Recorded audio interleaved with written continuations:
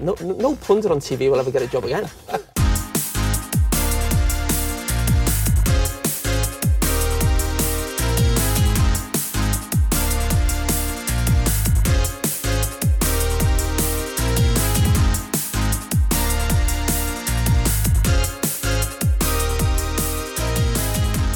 Dreadful. Dumb and dumber, I'd call him. And we're back. Took a... Welcome back to the world. Thank you. Yeah, look. Freedom Day. It's been a long week for me. You may have seen the Instagram story we played. I posted yesterday on our Instagram saying that I've had COVID. I've been locked away in a room. Yeah. What'd you do? Watch Euro highlights. Watched Euro highlights. Watched Netflix / the 3 other streaming services. I just sort of like I was trying to look for a movie. I'd be like, nah. Look at the other ones on the next one. Nah. Stan. Nah. Amazon Prime. Nah. Netflix. Nah. Binge. Nah. And then back around the loop. Yeah. Nice. And watched a lot of Love Island. Oh yeah, nice. Yeah. I've fallen behind on that. Yeah, but we're back. It's good to be back. It's good to be. I left the house today for the first time in over a week. That was fun. Back to Football Victoria. Yeah, Nice. back to the HQ. Obviously it's been a week. I think a week to the day, since the Euro started. I'm pretty sure. Or yesterday morning. No, tomorrow morning. Yeah, tomorrow morning. Yeah. So almost a week. By the time this goes out, it'll be a week. The group stage is currently, by the time this comes out, the group stage will be more than halfway done. But as it stands right now, recording on Wednesday night, it is halfway done. Halfway through match day 2. So we're just going to give you our thoughts, our takeaways. Obviously, we've learnt a bit now. A week in, then we've been able to formulate some opinions. We'll go through that, and then we'll touch on some transfers in the men's side of the game later. Yeah, a bit more informed than that preview episode. Yeah, we've listened to that back, and look, the less said about it, the better. Anyway, so Wilby, do you want me to kick us off, or do you want to kick us off? I can start us off. I suppose it was the opener at Old Trafford, right, against Austria, England. It was 1-0 win, narrow win. Not overly convincing performance from England against an Austria team that hasn't looked that dangerous in its other games either. So, but yeah, it looked like a hectic crowd and like a good opener, and they got the win. Atmosphere. A friend of the show was at the game, and she said the atmosphere was incredible, electric. Oh, which was Angela there? Yeah, was Angela there, the opener. Nice, yeah. That's awesome. And so like a packed Old Trafford is always going to be crazy, but you like to see that outside on display for the women's game is crazy. And even the crowds throughout, even the smaller games like an Iceland versus Belgium have had decent crowds. Yeah, and all the England games, like the 2 England games have been nuts, but yeah, I think there's too much to take away from the game. I feel like England were probably worth a couple more goals in the end. I remember Hemp played pretty well.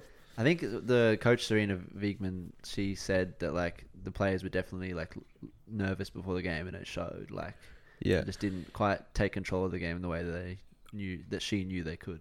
Also, I heard, and it makes sense watching Ellen White in the second game, but I heard that Ellen White was still recovering from like an illness. Oh, from COVID. And she wasn't fully, she wasn't 100%. But yeah, in the second game, she fucking... Oh, yeah. That leads us straight up to the second game where, again, like you said, because of our showing against Austria, I was nervous for it, I'm not going to lie. I was like, Norway have absolutely poleaxed Northern Ireland 4-1 in their opening game. Yeah, but yeah, who could have seen this? Who could have seen that coming? Seen that coming. It's been a long week. I definitely didn't. I definitely didn't see that one coming. I mean, yeah, I feel like there was a lot of Norway errors leading to goals. But for the first few, and then I think once England were up, they just like had that confidence, and then they just kind of rolled them. Yeah. After that, I think it was definitely like the perfect combination of Norway being bad on the day and England being the best they've been in a while on the day. Yeah, it seemed like once they went 3-0 up within like 20 minutes. Yeah. They just kind of like turned it on even more. Yeah, I think with that Fran Kirby's second goal where she like dribbles through like 3 of their players and then slots it was kind of like, okay, this is where this game's going now. But was that Beth Mead? Oh, sorry, not Yeah. Beth Mead. Yeah. Beth Mead's second goal. And then and there was the Hemp cross to Beth Mead, like hit Beth Mead on a dime in the 6-yard box. And Ellen White was just bullying that their first defenders. goal of hers. Yeah. Just absolutely ragdolls her and slots it. Yeah. But England after a slow start are looking incredible. I mean, we had them to finish top of the group anyway, whether or not that was a bit biased, but justified now, I'd say. Yeah, and they're going to be playing, obviously Northern Ireland next, so that should be a. It's an interesting question that a journalist asked in Serena Wiegmann's post-match press conference after Norway was: do you keep the same squad and keep the momentum of the players rolling into the quarterfinal, or do you rest and rotate and get everyone game time in this game? What would you do? I reckon I'd probably stick with the same starting 11 and maybe like rotate a bit sooner potentially, because they can get ahead against Northern Ireland like pretty easily, I reckon. Yeah. And then you can rotate from there. So you like I would give them like 45 and then take off a bunch of players. Yeah, potentially. Do we know if it's 3 or 5 subs? I haven't seen a whole lot of subs being made. What was the men's Euros? Pretty sure it was 5. It was 5, yeah. But then again, I haven't seen a whole lot of. I mean, this far, I don't think they're going to stick with 5 forever and this far out over COVID, because I don't think England's really considered COVID a thing now for a while. Mm. So yeah, I don't know. But for me personally, I think I would make 1 or 2 starting lineup changes just to give players that have come off the bench, like maybe, I forget. I remember her first name, Alyssa, the striker that came on for Ellen White. Can't remember her last name though. Oh, Alyssa Russo. Yeah. I'd give her a go because she looks just get some reps under her, and I'd maybe I'd bring on Greenwood at left back just to give her a go as well. Yeah. But I'd probably keep the core, and then you can bring on your Nikita Parises and the like. Yeah, it's an interesting question because obviously it's a perfect example, but in the context of like a like tournament football, I'm not sure that it's the best idea. Like, you don't want to mess with a good thing. Yeah, exactly. It's a very, I suppose, potentially a very fragile thing. Like good form, that you need to sustain over the period of the tournament. So. Yeah, I don't know. I'm no manager. Yeah, nor am I. I did see though. I'm just gonna get the lineup up. I remember Southgate made some slight. Didn't he rest players in one of the? I think he did. The last group game stage against game. Scotland, and we drew or something like that. Yeah. And it didn't end up having a big effect, but it's just it's not great. Yeah, I think I saw only changes that I think could be a good idea, like definitely to make, would be Rachel Daly. I saw her like twist her ankle quite badly in the first half, and I think she played through it, but then Greenwood did eventually come on in the second half. I would maybe just rest her just as a precaution, because I feel like left back is a position. Yeah, well, yeah. If there's a niggle, then I reckon that's clear. But yeah.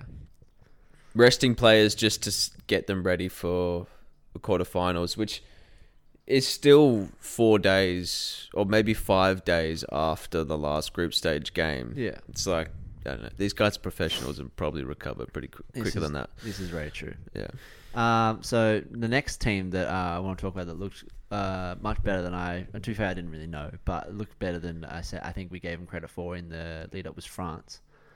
Yeah, they were unreal, and against Italy, a team we thought would do okay as well. Like we didn't. I'm not sure if we said we were going to go out of the group, but we did say they'd be all right. Yeah, and they were put to sword. Yeah, they were actually like ridiculous.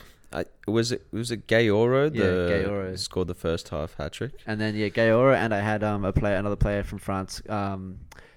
Diani, I'm not going to try and say her first name. Yeah, she started on the right wing, and then I think she moved to left. Yeah, she was absolutely fleecing the left back. Yeah, I remember she did this mad move to like nutmeg the left back, and I was like, oh.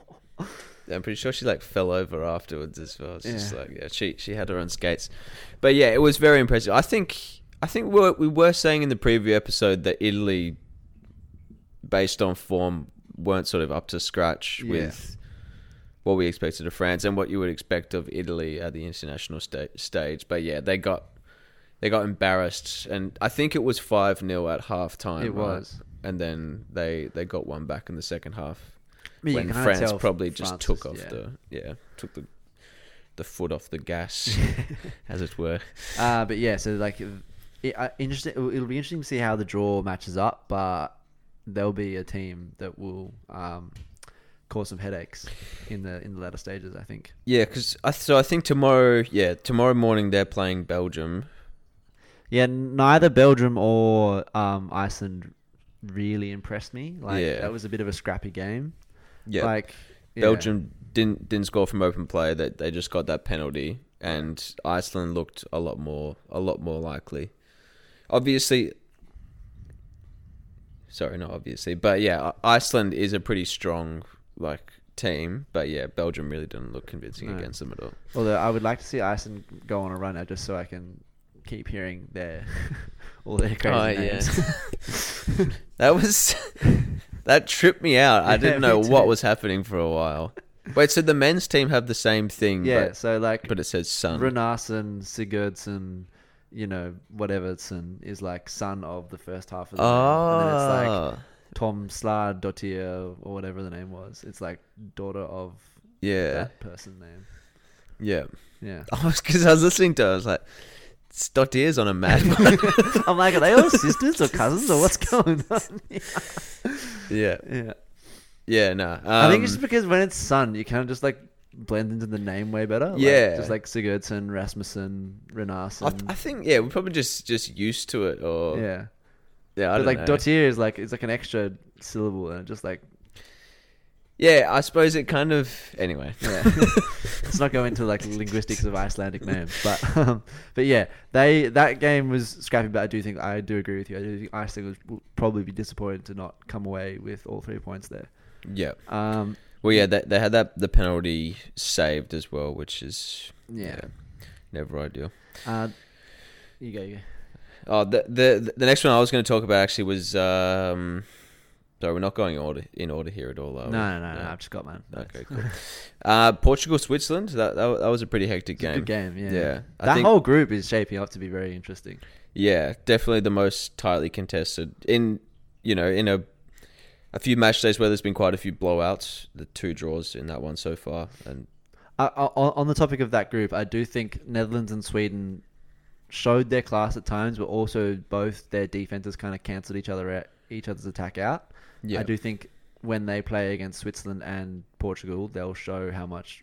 I think they'll eventually show that they're better than those 2 teams. But I think it was cagey just because it was 2 super good teams playing against each other. Yeah, for sure. Yeah, they definitely cancelled each other out, and yeah, with the Portugal game, obviously one of the goals of the tournament so far in Switzerland for the opener for that game, and then just a hectic fight back from Portugal. That was definitely one of the better games of the tournament for me. Yeah. I also think that Vivian Miedema didn't get much of a look in, but she had 1 or 2 moments where I was like, she's dangerous. I remember she had this one moment where she got the ball and she completely fainted out the Swedish defender on the turn, and then tried to hit the finesse shot far corner, and it went a little wide, and she was super frustrated. But I'm the way she turned away from her defender there was just next level. Yeah. And also I think she helped assist. She had a big role in the build up for their goal, where she turns the player down the line and lets it go through her legs. Yeah. She's just class. She's class. Yeah, I didn't see too much of Lika Martins. Yeah, no, neither. I think she had 1 shot that was a bit tame, and that was about it. Yeah. Yeah. I think, like you say, this is a clash of the heavyweights early on in the tournament. So this will be the group to watch, I think, for sure. Yeah. I think the last thing I wanted to touch on in terms of teams that have impressed me so far was Germany. I didn't really know how good or bad they were going to be, but blew Denmark out, and then I wouldn't say convincing against Spain, but had the rub of the green against Spain. I would say that like Spain have been very, like also very impressive, especially so. I think something we didn't realize in the preview episode was that Hermoso had already done her knee. Oh yeah. And then Alexia Putellas. And then Putellas has already gone out. But I think, yeah, like you say, I don't think Germany's win against Spain this morning was convincing. No, I think, it was the keeper a bit of a howler for the first one. It was very well finished. Yeah. Afterwards. Oh, but yeah, like the keeper kicking it straight to Carla Brule. Yeah, something like that. And then the cross into the box. Was it a corner? Yeah. Yeah, it was a corner. Just like sort of like it was one of those ones where like a bunch of heads go up and it just kind of ricochets off like the back or side of one and goes in. Yeah. But I thought Spain had a lot of chances. Exactly. There was definitely a few chances there that on another day some of those players would score. But yeah, I suppose in the end you do have to give credit to Germany because they've beaten Spain 2-0, who are a very good team, and they had dominated Denmark as well. Yeah, so they'll be one to watch. Although Denmark, I wasn't to know, I guess, how good or bad Denmark were, but Denmark were not as good as I thought they were going to be. Yeah. Although like they did well in moments against Finland and probably should have won by more this morning, but. Again, I think, and like they like maybe they were warming up in the first game. Like obviously Germany, tough team to come up against, and that their game against Spain will probably be pretty interesting. But I would be surprised if Spain didn't win that, especially seeing as it's must win for them now. Yeah, I think to be fair to Denmark, they got the job done against Finland. And like were dominant and maybe a little bit wasteful in front of goal, and then kind of survived a late sort of push from Finland. And yeah, I mean Germany were just monstered them on in the first game. So it was really funny. I think I woke up and saw my SofaScore updates, and I was like, "Oh, Denmark won 4-0," and then I was like watching the highlights, and I saw Germany go ahead, and I'm like, "Wait, did Denmark win 4-1?" And then I saw Germany score again. I'm like, "Maybe I got this wrong." Yep. All right. So, unless you got any other teams you wanted to talk about, I was going to move on to players that have. No, I think that's it. Yeah. That's all. Yeah. So I just wanted to talk about a couple of like players that are impressed / like sort of way too early picks for, or not way too early, sort of my sort of picks for who will be thereabouts for the player of the tournament. Okay. So obviously we've talked about Grace Guerra and Diani from France already. I reckon if France go deep into some of those two will be up there. For England, I think Beth Mead, Georgia Stanway and Kira Walsh are the three that have stood out the most to me. Yeah. I think Stanway and Walsh, that two in midfield with Kirby, have just been unreal. Yeah. No Ellen White? She like I said, she hurt a little by the COVID first game. Yeah. I think if she grows into it and keeps scoring, then she'll be up there for sure. Yeah. Yeah, I suppose she's also a player I was looking into just before who's been around, big tournaments for a long time. So she probably, Apparently she's like one behind Wayne Rooney's goal scoring, like the same amount of goals that Wayne Rooney scored for England. Yeah, she scored 100 plus for England. Yeah, and she's like, level. It's crazy. Yeah. So Netherlands, obviously Miedema. I think she'll show in the next two group stage games how good she is. Sweden, the player that stood out for me watching that game was Aslani. She was like the right winger, number 9. I think she in the lead up to Sweden's goal, she rinsed the Netherlands left back, got in behind into the box. Oh yeah, I saw that. They megged him and then picked out the player perfectly. Yeah. And then I know Norway got rinsed in the second game, but I thought in the first game, Guro Reiten, she was she scored the free kick, right? Yeah. And she was, I think she did a really crazy, mazy run in the first half as well. Beat like 4 Northern Ireland players. Yeah. So she stood out for me, and we'll see if she can perform again in the last game against Austria. Yeah. And finally, I haven't actually noticed too many. Although Germany have been good, I haven't noticed, apart from Cara Brule, maybe I haven't noticed too many crazy standouts to them. I think they've just been like Germany usually is. They're just a very cohesive team. Yeah. But Brule scored the opener for the second game, right? Yeah. Right, against Spain. Yeah. Yeah. She was very good in the first one too. Yeah. And then for Denmark, just the girl, their leading goal scorer apparently, I think is Pernilla Harder. She's the one that did that crazy run, and then didn't. Yeah. Yeah. So she stood out for me, but I suppose someone that like potentially hasn't been as good as we thought they might be. Well, that's a very early in the tournament, so it might be a bit harsh. But Hergerberger, yeah. Hergerberg, sorry. No, I agree. I think she was unlucky not to score against Northern Ireland. Had like a shot blocked off the line, and like a couple that went just wide. But yeah, against England, she was virtually non-existent. Yeah, but early days. Early days. But yeah, out of those names, if you had to call one of them for player of the tournament, who are you putting your money on? Beth Mead. Me too. Come on. Yeah, no, I'm calling it now. I think again probably going with the harder bit there, but yeah. I'm not putting money on it, but I'm putting my money where my mouth is. And wait, but you're not putting money on it. Yeah. So you're not putting your money. My chips are down. Yeah. Yeah. I think Beth Mead's got as good a shout as anyone to win player of the tournament. She's been phenomenal. Like scored the only goal in the opening games, hat trick in the second game. I think an assist as well. Like, yeah, that I mean, and all she pays for Arsenal. I mean, we mentioned it before, but yeah, just that hit the second goal that she scored in the Norway game where she just like slalomed like their defenders. It was just it's a pretty magic moment. So yeah. All right, so Beth Mead, you heard it here Beth first.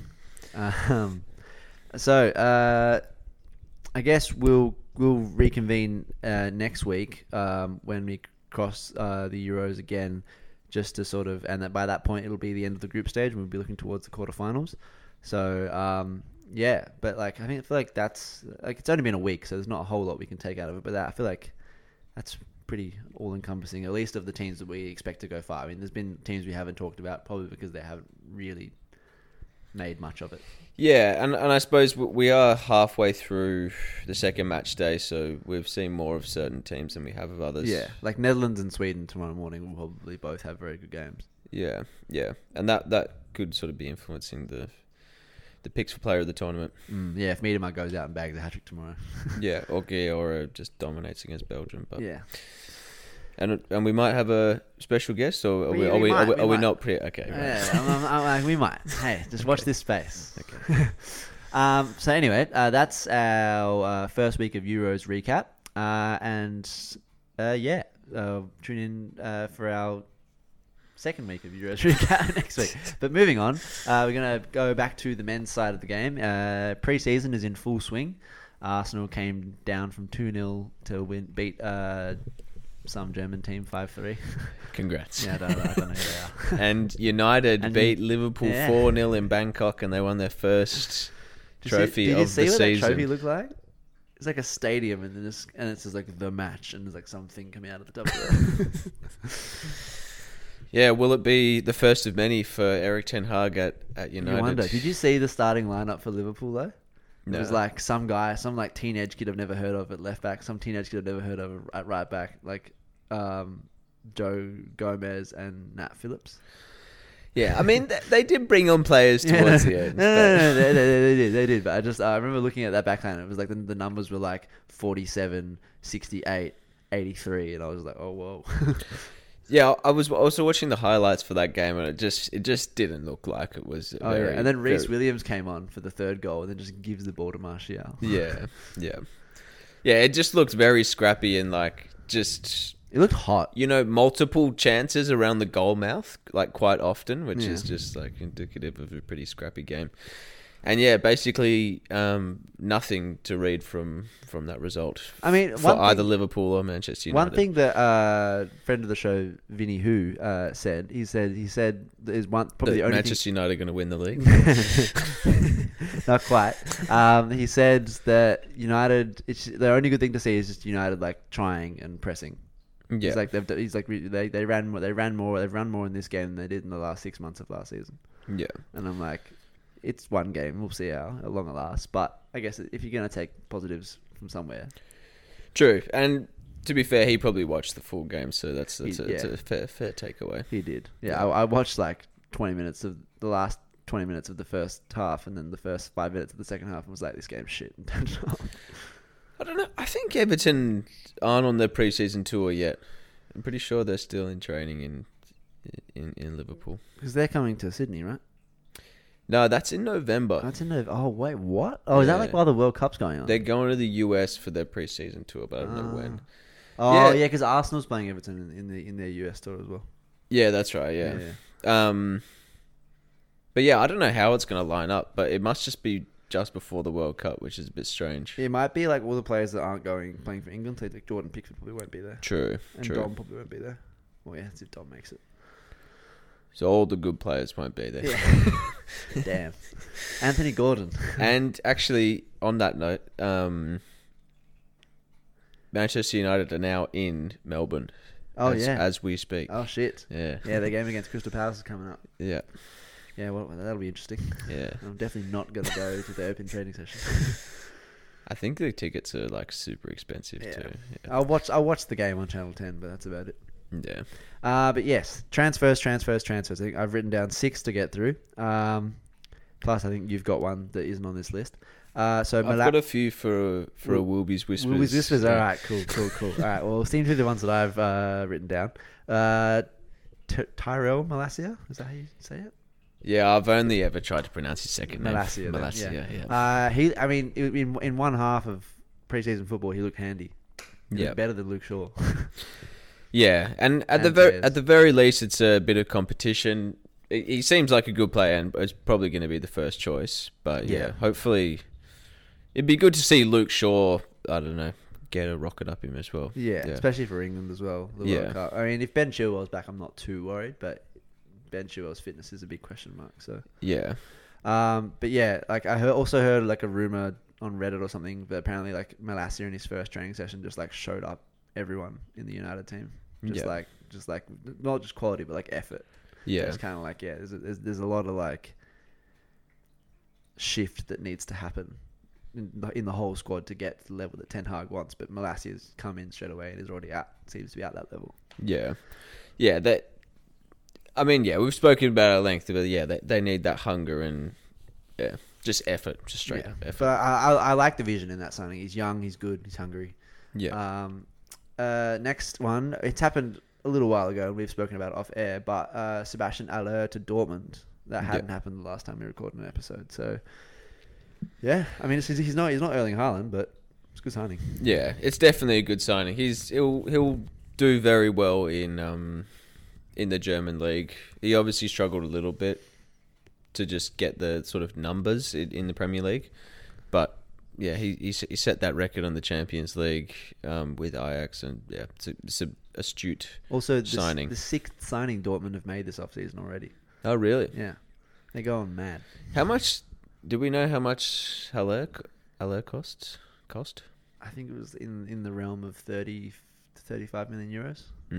Pretty good. Yeah, just again, just astute from a club that just does it consistently. Yeah, runs so super well. Okay, here's the big one. Richarlison to Spurs. Oh yeah, fuck, we haven't spoken about this. How you feeling? I mean, I think when I first saw the rumor, I felt quite not very good about it, but I don't know. I've kind of come to terms with it, and you know, he wanted to go and play at a higher level. You know, he's got the opportunity to play in the Champions League at Tottenham, and like with some obviously world-class players, so you can't hate him that much for it. But you are going to hate him though. Yeah, I will. I probably will eventually, yeah. Because, I think he's definitely the type of player that if he's not on your team, he's very frustrating, and yeah. But I think Everton got a good amount of money for him in the end. What was it, £50 million? Yeah, I think that I've seen a lot of stuff on social media saying that he's nowhere near worth. He's definitely worth that much. Yeah, I think he's, maybe we got a good price for him, but I think it's still a good signing. Because you got to factor in he's 24. Yeah, he's still super young. I think it's decent for everyone involved. Yeah, it just depends on how you guys invest that now. Yeah. yeah, hopefully we do something half decent with it. But yeah, what else? Does he start for Spurs? I don't know. Him or Kulusevski? Yeah, it's tough, isn't it? But I suppose they're going to be playing a lot of football, and they're going to need it. But that wasn't the question. I'd go with Richarlison just because I love Richarlison. Yeah. I know Kulusevski's been really good, and this like maybe a hot take from both of us, but I would also go Richarlison. I don't know. I think everyone doesn't rate Richarlison because he's played for Everton and his numbers aren't that good, but like he was not in a good team last season, especially. Yeah. And surrounded by players like Kane and Son, he'll flourish. Especially with like he was often like, you know, man marked out of games because teams could afford to do that because there wasn't really another attacking threat.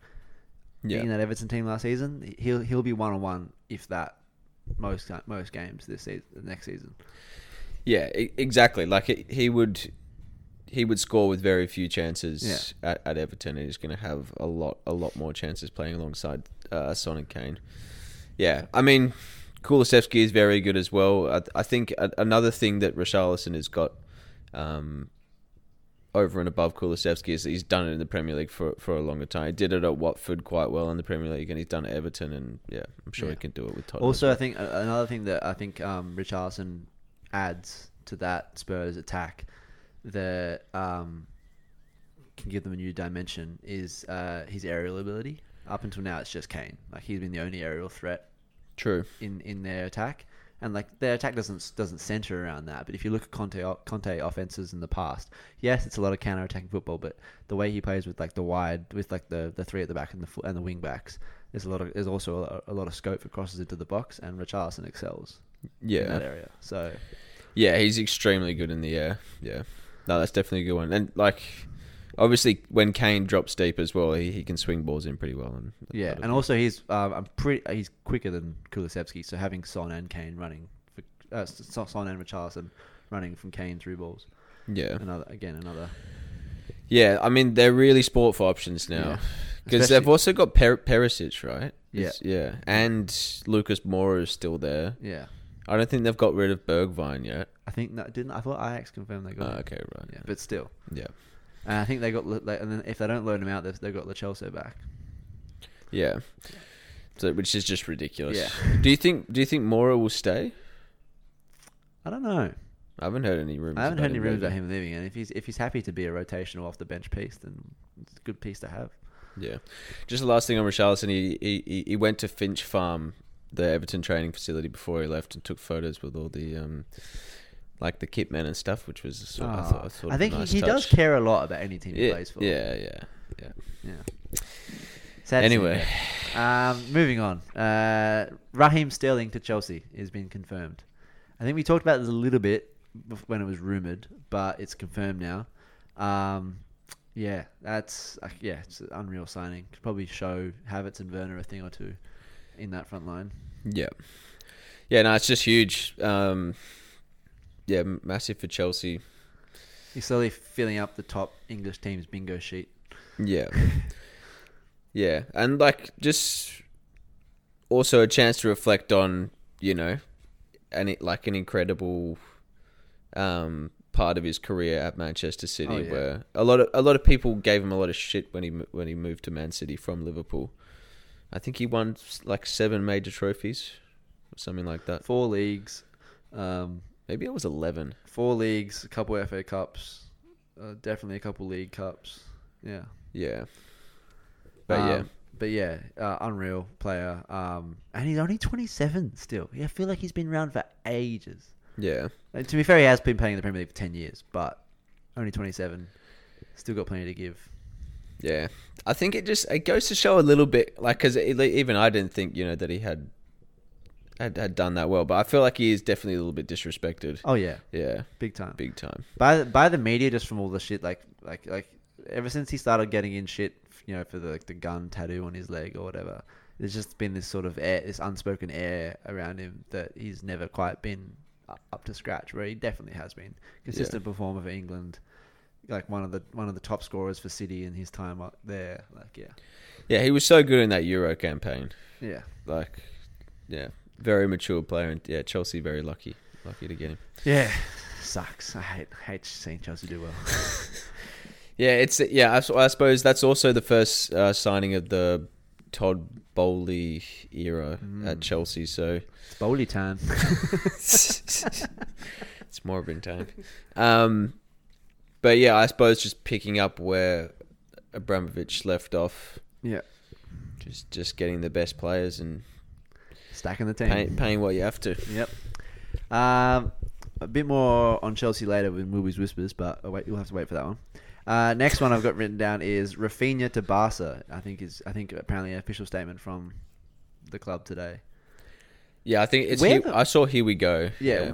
Where the fuck have Barca? Sorry, getting intensive. But where have they got the money from? They're supposed to be owing Frankie De Jong like 17 million in deferred wages. They're like supposed to be 500 million in debt or whatever it is. Where have they got 67 million from to pay for him? Yeah, I don't know. They just signed Ousmane Dembele to another contract for another 2-year extension on his contract. Yeah. Where? Like, where is this money? Yeah, it's confusing as well because obviously Messi left because they couldn't offer him, the contract that he wanted in order to stay, and now they're throwing money all over the place. I don't get it. Like, hey, happy for Rafinha. He wanted that move, he got it, but yeah, I don't understand how they can unless he's agreeing to like play for them for like 20k a week or something like that. But I doubt it. I think he definitely would be on a lower contract than Chelsea were going to offer him. Oh yeah, but because he wants to play there. Yeah. But yeah, it just seems dodgy. Like it seems like surely they're breaking some sort of financial fair play or something. Yeah, and apparently they still want to go in for Lewandowski. Really? Yeah. Yeah. Surely it's impossible. They're a shifty bunch. Yeah. Barcelona, let me tell you. Yeah.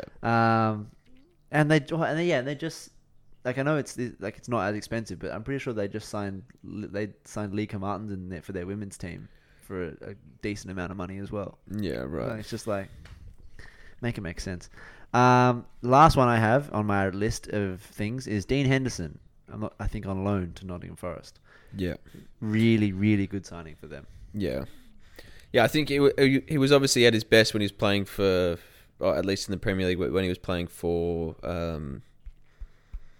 Sheffield United, and obviously assume it will be a relatively similar situation to that. So yeah, it's definitely a great signing for Nottingham Forest. And I think, because when he signed for them, I'm like, don't they have that Bryce Samba guy who was super good? But then Bryce Samba went and signed for Rennes in League One, so it all works out. Good for him. But yeah, I think it's the perfect move for him to make his claim to be at the World Cup as well. I think he's a keeper that's, when he's playing, he's good enough to be in that World Cup team. So yeah, true. And it also means there's pressure now on Ramsdale, because Nick Pope, if he's playing, will be in, because he's just an unbelievable keeper. And then it will be between Henderson and Ramsdale for that third spot. Oh, because Pope went to Newcastle, didn't he? Yeah. That's going to be interesting. Ramsdale's second half of last season wasn't very good. So, do you think that Pope can push Pickford? No. You reckon Pickford's untouchable? He's going to be there 100%. Yeah, I mean, like, just look at how his season, his second half of last season for Everton. Yeah. And look at every game he's ever played for England. Like, there's just zero reason to drop him. Yeah. Yeah, and I mean, in the context of, Gareth Southgate picking players the way that he picks players based on his kind of like past relationships. Yeah. But even if you were picking it on form, you'd still pick Pickford. Yeah. Nice. But anyway, enough of me. It's time for Willoughby's Whispers. That's a great little. We need like a jingle as well. No. So the first whisper from Willoughby is well, it's not so much a whisper. I mean, Fabrizio Romano is reporting it, but Koulibaly. What's his first name? Kalidou Koulibaly. Great name. Yeah. Has agreed personal terms with Chelsea, but Napoli apparently still. Well, Napoli and Chelsea haven't reached an agreement, and apparently Napoli are not that keen to let him go still. Yeah, and the reported bid that Chelsea wanted to make was like 35 million euros or something, which is not a lot. For a centre back that good. Yeah.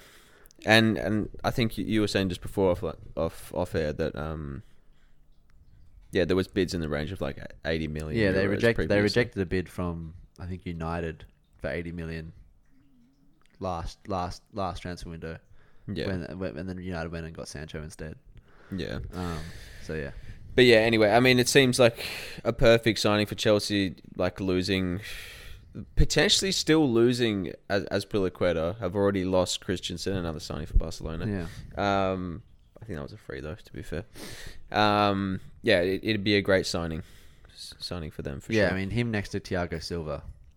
Yeah, it's just a like for Rudiger in my mind. Yeah. And I'm not saying he's better than Rudiger. Rudiger's a great defender, but Kalidou Koulibaly has also shown in a back four as a two centre back pairing you can play well, whereas Rudiger hasn't shown that as much. Yeah, for sure. It's interesting with Rudiger. Like he was kind of like average for a while, and then it just last couple of seasons. As soon as he went into a back three system, he got good. Yeah. I'm not going to try and sound too cynical. He's a good defender, but there are definitely factors at play. We're not convinced.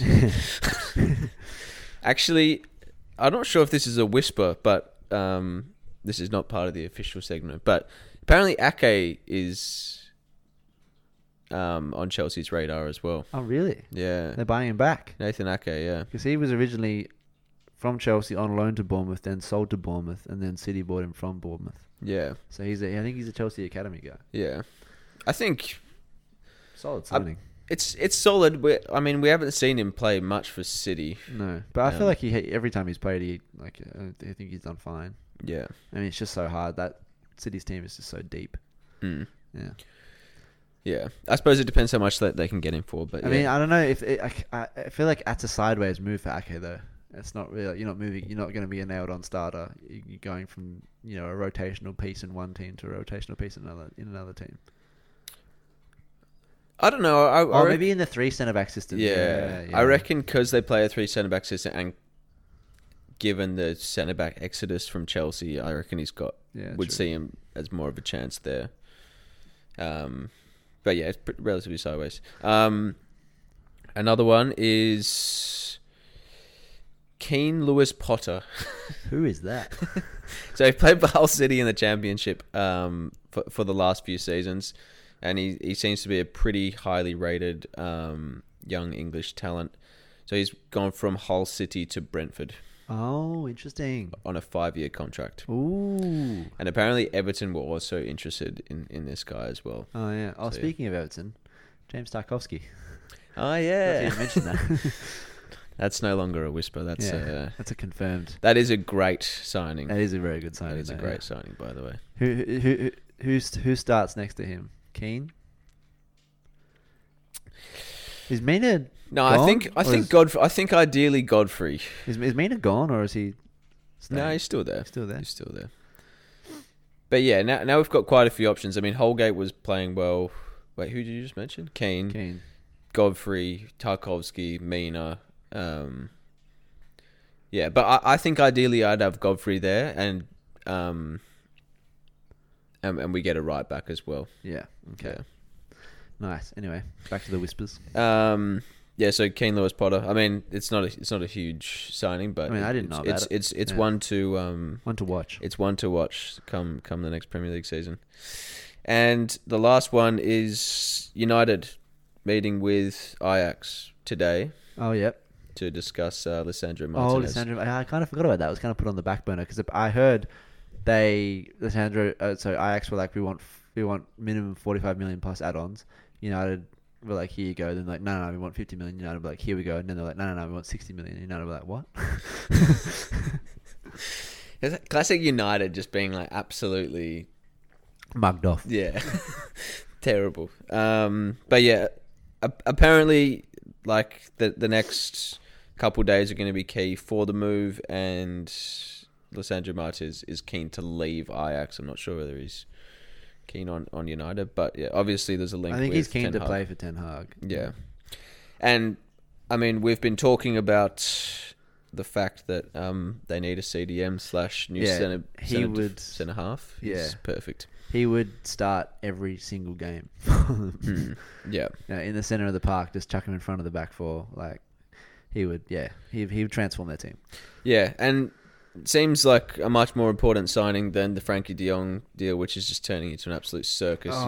You hear something new. They need to leave day. that one behind. I reckon it's not worth it in the end. Like 85 million or something is rumored that United are ready to pay for him. Like, yeah, you can spend that money somewhere else. Plus the wages that Barcelona are in, owe Frankie. Yeah, I don't know.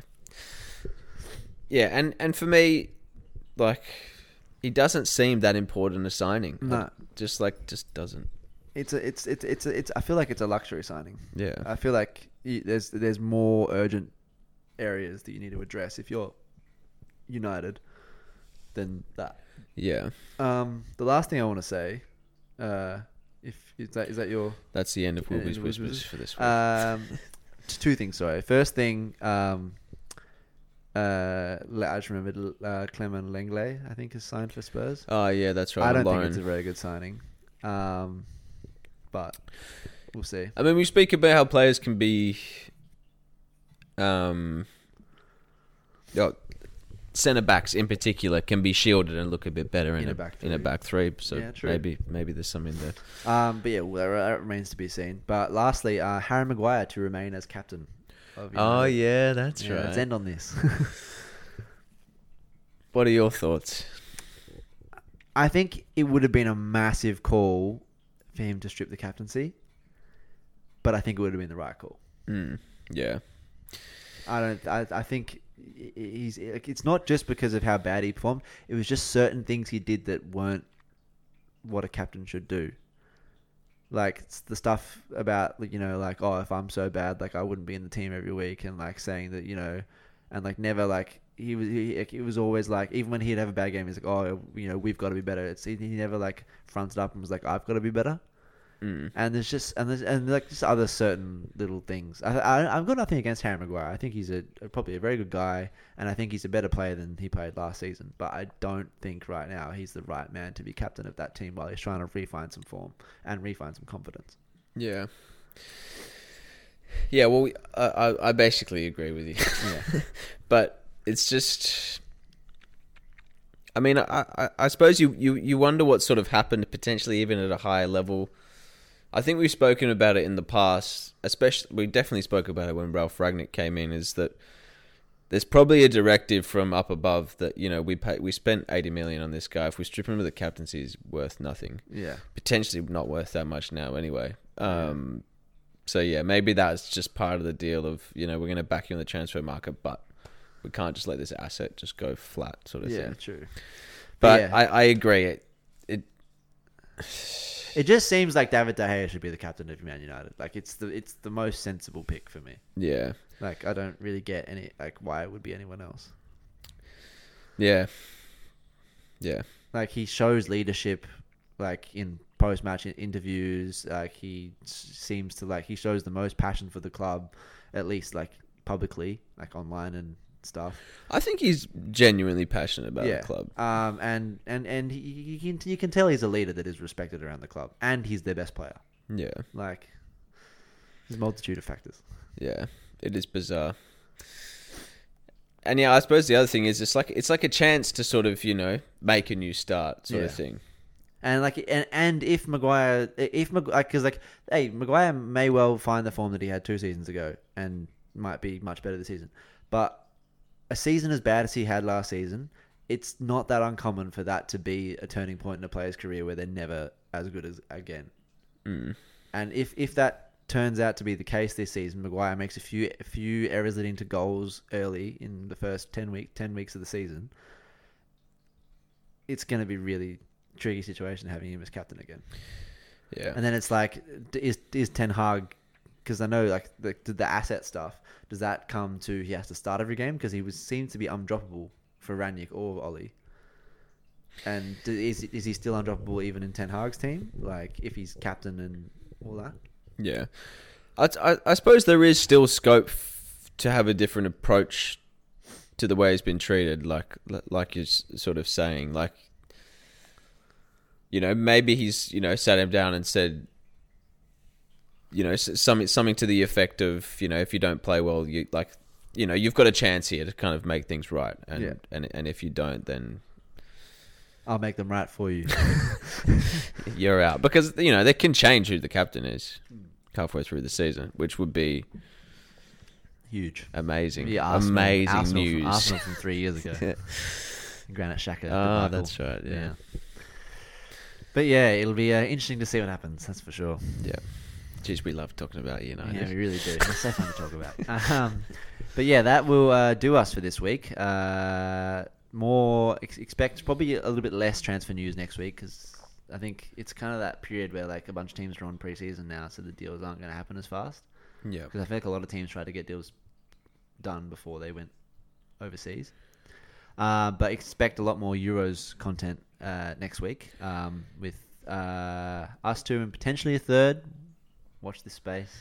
Yeah, because we'll potentially be previewing. Well, we'll be previewing the knockout rounds. We will, hopefully in a better fashion than we did for the group stage. Yeah, well, we'll know a lot more by then. That's for sure.